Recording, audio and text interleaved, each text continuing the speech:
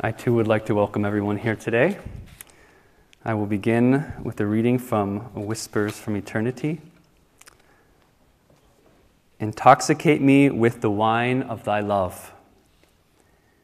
Intoxicate me with devotion's wine.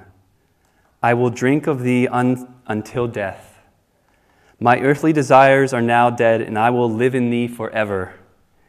A thrilling current runs through every cell of my body, and through every opening of my love for thee. Saturated with devotion, I will enter the heaven of thy presence. Groping blindly, the urge of my devotion suddenly flings open the secret door in my soul. Oh, what bliss I feel on beholding thy light. The last sentence of this reading, oh, what bliss I feel at beholding thy light, reminds me of several years ago driving on the 405 in Los Angeles, which is filled with lots of traffic, as well as lots of billboards that say traffic lawyers, because there's a lot of accidents. And then all of a sudden, there was a big billboard of Swami Kriyananda, and it said, the goal of life is bliss. Our topic today is the redeeming light. Normally, when we think of light, we think of a light bulb. We think of the sun, the sunlight. When we see those lights and they're more inspiring, we might think of a sunset or a sunrise. When I was a child, I would go to the greeting card store called Hallmark with my family, my mother, and she would take us and she would take us to just look around, and I always was drawn to these posters that had an inspirational quote on them, and I don't remember anything that the quote said, but I just remember the picture. And there were normally pictures of light streaming through clouds or like a forest in this soft light. We all know the feeling of maybe being in a park or in a forest, and there's that light that comes through the trees, and it's calm.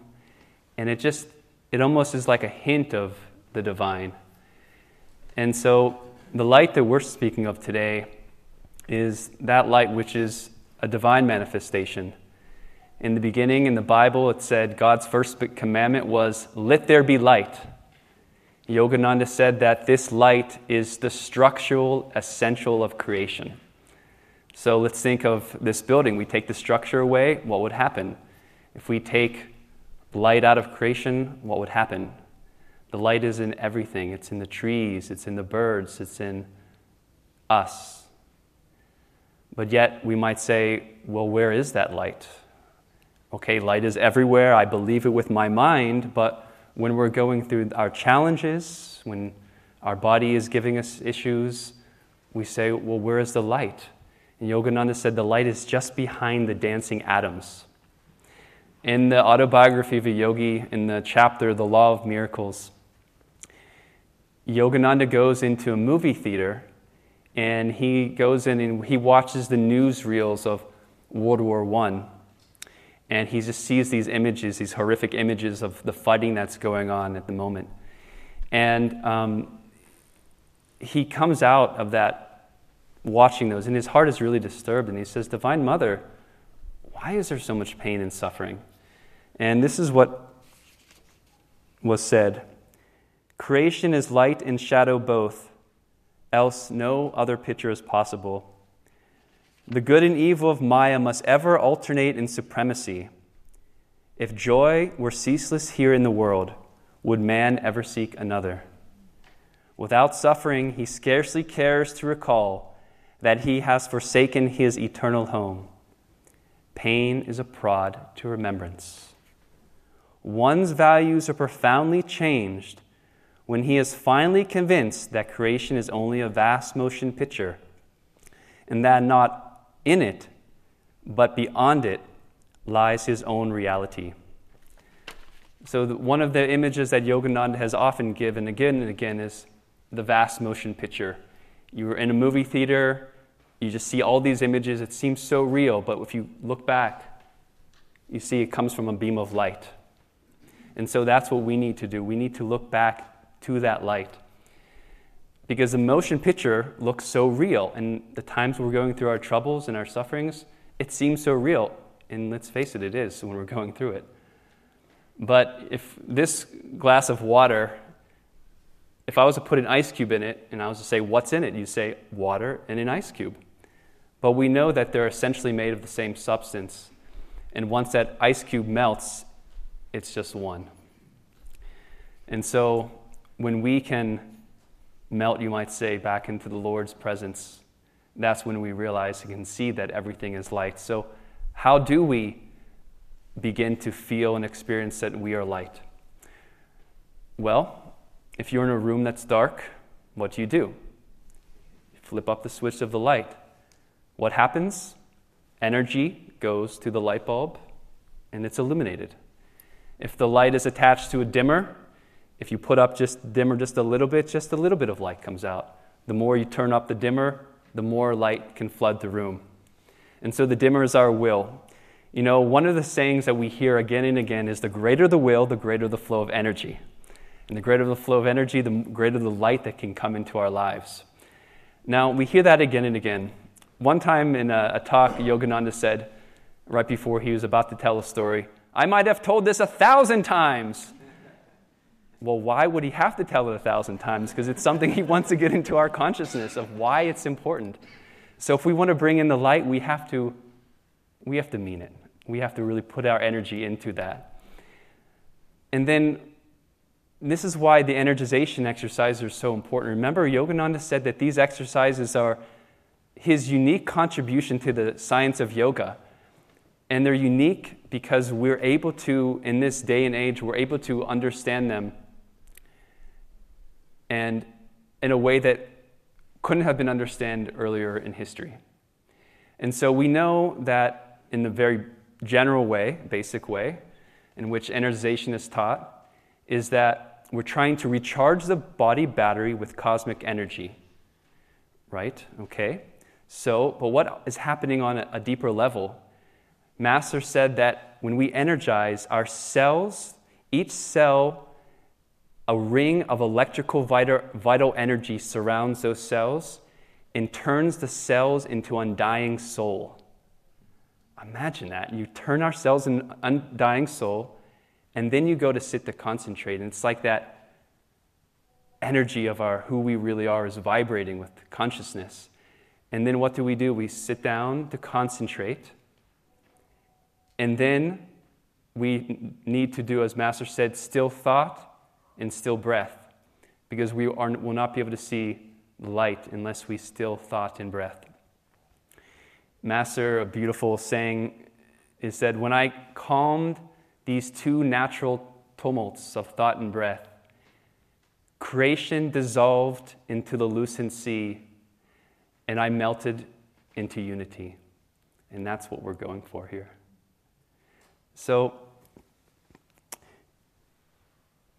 while light is all around us in creation, we must experience it and see and feel that light within us. There was an event that happened in 1920 that it's not talked about a lot, maybe in the history of Yogananda and this path of self-realization, but I found it to be a significant story in this path. And so it was only 3 months about after Yogananda first came to America. He came to America in 1920, September 19th, on the ship, the City of Sparta. And when he came here, it was just 3 months later, there was, he was speaking at a Unitarian church. And he met a lady there, and this lady had a friend, and her friend's name was Dr. Lewis. And she said, Doctor, you have to meet this man. And so Dr. Lewis was skeptical. He was taught by his family to be suspicious of these teachers. But he was somebody who was sincere. He was desperate. He had a lot of questions about the scriptures. And so he goes to where Yogananda was staying. It was called Unity House. And he says to Yogananda, in the Bible it says, if thine eye be single, thy whole body shall be full of light. Can you explain this to me? And Yogananda says, I think I can. And then he said, can you show it to me? And Yogananda has Dr. Lewis sit on a tiger skin on the floor, and Yogananda is across from him, and he touches him at the spiritual eye, and he instantly sees the spiritual eye and the 1,000-petaled lotus. And I think of this as being significant because part of Yogananda's mission was to bring the interpretation of the scriptures, to show the teachings of Christ that, as he said, have been lost and forgotten, and to give the original interpretation of Christ's words that we can now have a better understanding of because we're in this yuga. Because in the time of Christ, it was in Kali Yuga, and there wasn't this understanding of energy in such a way that it couldn't be as profoundly put out there, you might say. There's a joke that my dad likes to tell me again and again, and he says, why did they call the Middle Ages the Dark Ages? Because they had so many nights. So that was the time of a night skies of consciousness, you might say. Thank you for laughing. It's helpful. I might have told that 1,000 times. But now, because we're in this age of Dwapara Yuga and we have a better understanding of energy, we're able to take the techniques that Yogananda gave us and really apply them to our lives. But going back to what I was saying about, I felt like this time when Dr. Lewis was with Master for the first time was significant because Yogananda came to bring the interpretation of the scriptures, a new interpretation. And that's what that first question that Dr. Lewis had. He tells him, he explains it, but he gives them an experience of it. That's what the guru does. And then, whether it be at that point or at another point, of course, he gave him the techniques where he could practice it and experience it more regularly. So, why do these miracles happen in this? There's hundreds of miracles in the Bible and other scriptures. We hear of miracles in the news. Recently, there was this sister nun that was, her body was brought up, and they found that she was completely incorrupt, completely, after 4 years. Why does that happen? Why does Mukunda, when he was a young boy with Asiatic cholera, and he's about to die, the light comes and heals him? Well, as it says in the autobiography of a yogi in the beginning, except ye see signs and wonders, you will not believe. We need these miraculous events to take us out of our rational mind that this is the way life is, right? There's, in 1917, something miraculous happened. It was called the miracle of the sun. And in 1916, Mother Mary came to these 3 children in Fatima, Portugal. And Mother Mary appeared to the children 3 times. The children said that she was more beautiful and brilliant than the sun. She just wore this white gown and she was just radiating light. And so Mother Mary appeared to these children 6 times and gave some prophecies. She told people they needed to pray, say the rosary. And of course, word got around, and there were those who believed and those who were skeptics. And then eventually, the Divine Mother said, I'm going to perform a miracle on October 13th, 1917. So as you can imagine, people were anticipating what was going to or not going to happen. So in this field in Fatima on October 13th, 1917, estimates of approximately 70,000 people came to see what was going to happen. It was raining that day. There was clouds in the sky. People were looking up. There were reporters. There were people who had cameras. There were scientists there. And then all of a sudden, the clouds broke, and the sun started spinning and dancing in the sky. And it started radiating these various color lights. It came to the earth. It started careening towards the earth and then going back into its place. And this was witnessed by thousands of people, but not everybody saw it, of course.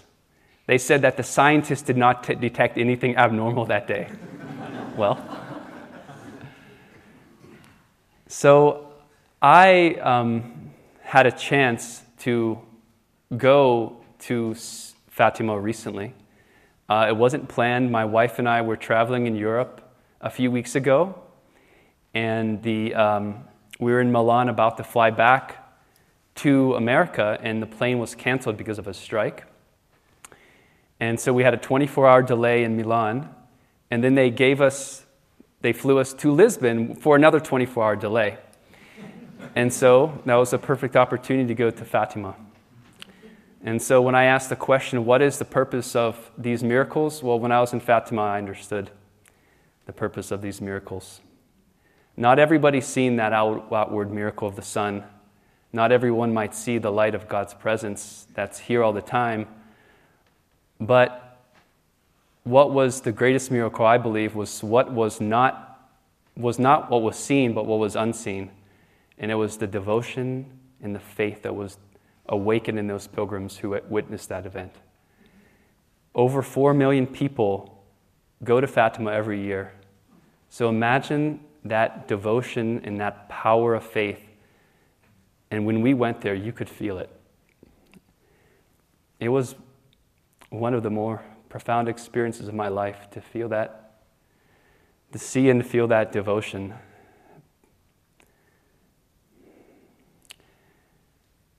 Master said that you can only go to God through love. And God has everything, but He hasn't our love. And He hasn't our love unless we give it to Him. Techniques are wonderful. A lot of people want the technique of Kriya Yoga because they hear it's going to do all these wonderful things. But it's just a technique. We must combine that technique with that pure, loving, inward and upward aspirations of our hearts.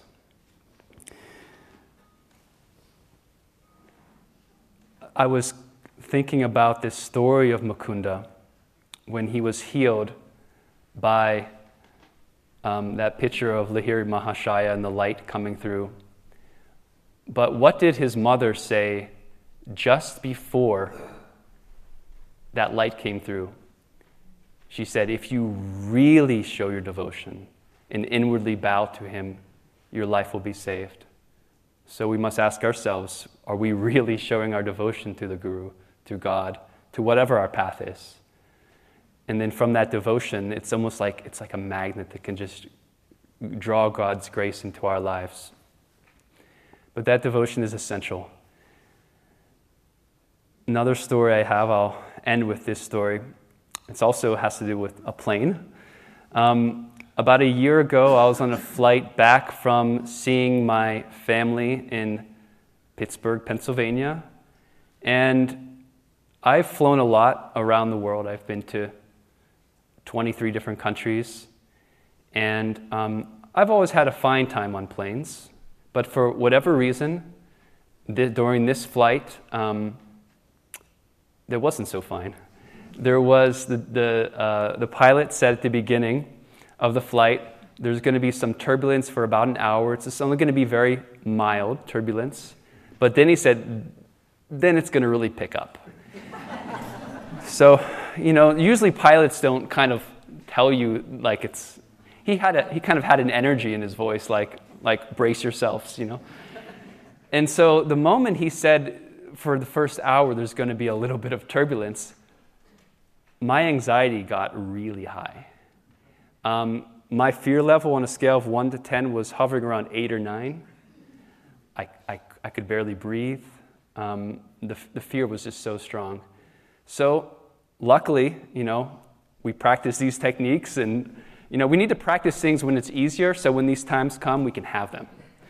And so I'm starting to practice all these different techniques, watching my breath. Nothing happened. Okay, I'm doing Om Tat Sat, surrounding the plane in light. Nothing. I even imagine Yogananda's piloting the plane with a little hat on. Nothing.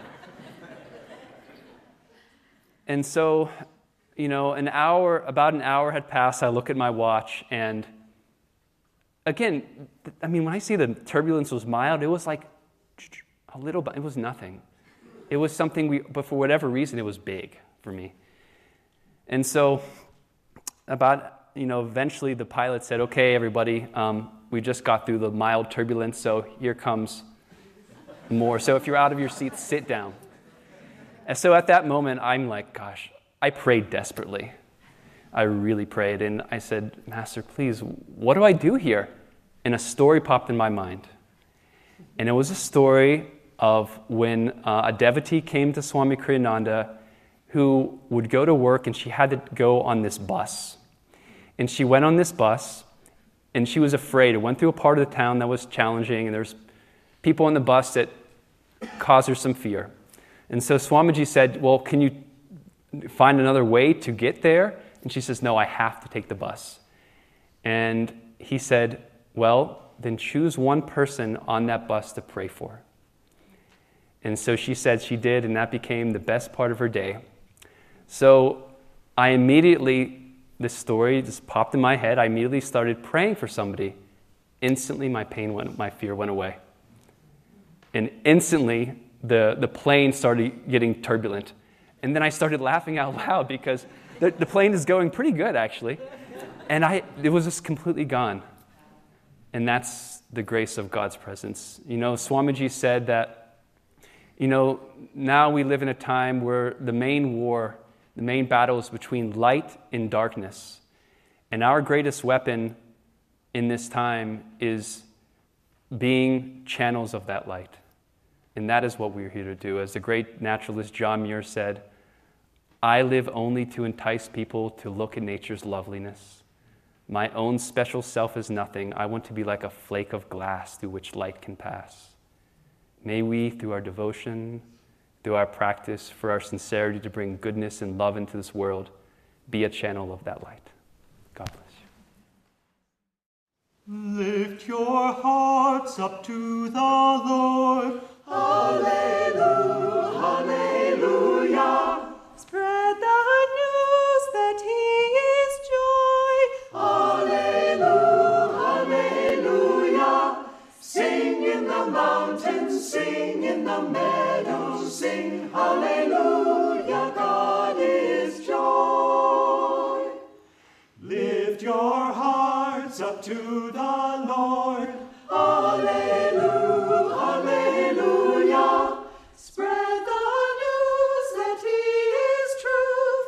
Hallelujah, hallelujah.